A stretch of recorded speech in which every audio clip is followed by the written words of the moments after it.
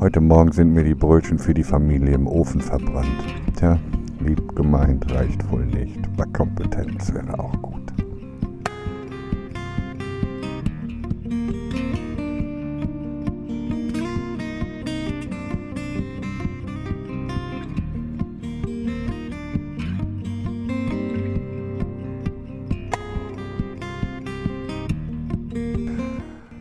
Du bist Humanist, Philanthrop oder Christ oder Moslem oder Buddhist?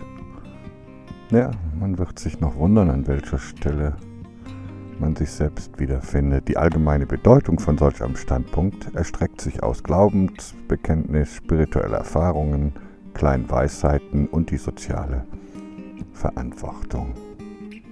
Ein 23-Jähriger erzählte mir von seinem ersten bewussten depressiven Schub. Er sagt, nichts existierte, wenn man auch die Umwelt wahrnehmen konnte.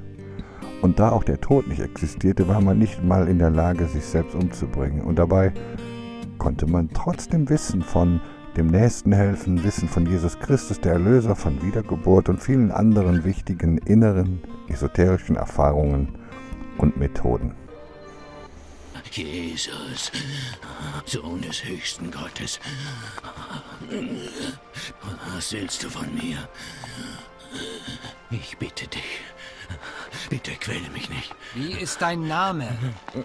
Religion. Wir bitten dich, schick uns nicht in die Hölle. Lass uns einfahren in die Herde von Schweinen. Da verließen die Dämonen den Menschen und fuhren in die Schweine. Das war ein Audio aus einem Jesus-Film, wo Jesus auf einer Insel einen Menschen trifft, der dämonisch belastet ist. Ich fand diese Szene immer sehr beeindruckend. Bevor man in solch eine erste Befreiung kommt, ist es sehr schwierig, mit all dem inneren Erleben umzugehen, was Christsein ist, was Menschsein ist. Unsere Augen sehen unsere Situation. Unsere Emotionen geht es manchmal gut und manchmal schlecht, liegt auch an der körperlichen Beschaffenheit. Und jetzt mit all dem durchzudringen, zum Kern des Lebens, dessen bemüht sich die allgemeine Bedeutung von Humanist Philanthrop Christ Muslim Buddhist und andere. Und nur mal so vorab, ich finde es beeindruckend, so zu sein wie ein Philanthrop, ein Muslim, ein Buddhist, ein Christ und andere. Aber der Kern des Lebens trägt einen ganz anderen Namen. Und diesen Namen muss man selber haben. Im Buch Offenbarung 2, Vers 7 steht, wer überwindet, dem will ich geben von dem verborgenen Manna und will ihm geben einen weißen Stein. Und auf dem Stein ist ein neuer Name geschrieben, den niemand kennt als der ihn empfängt.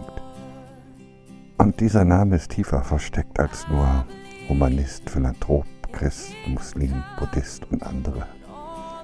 Es bedarf mehr als nur Liebe zu Fähigkeit und Fertigkeiten zur Problemlösung.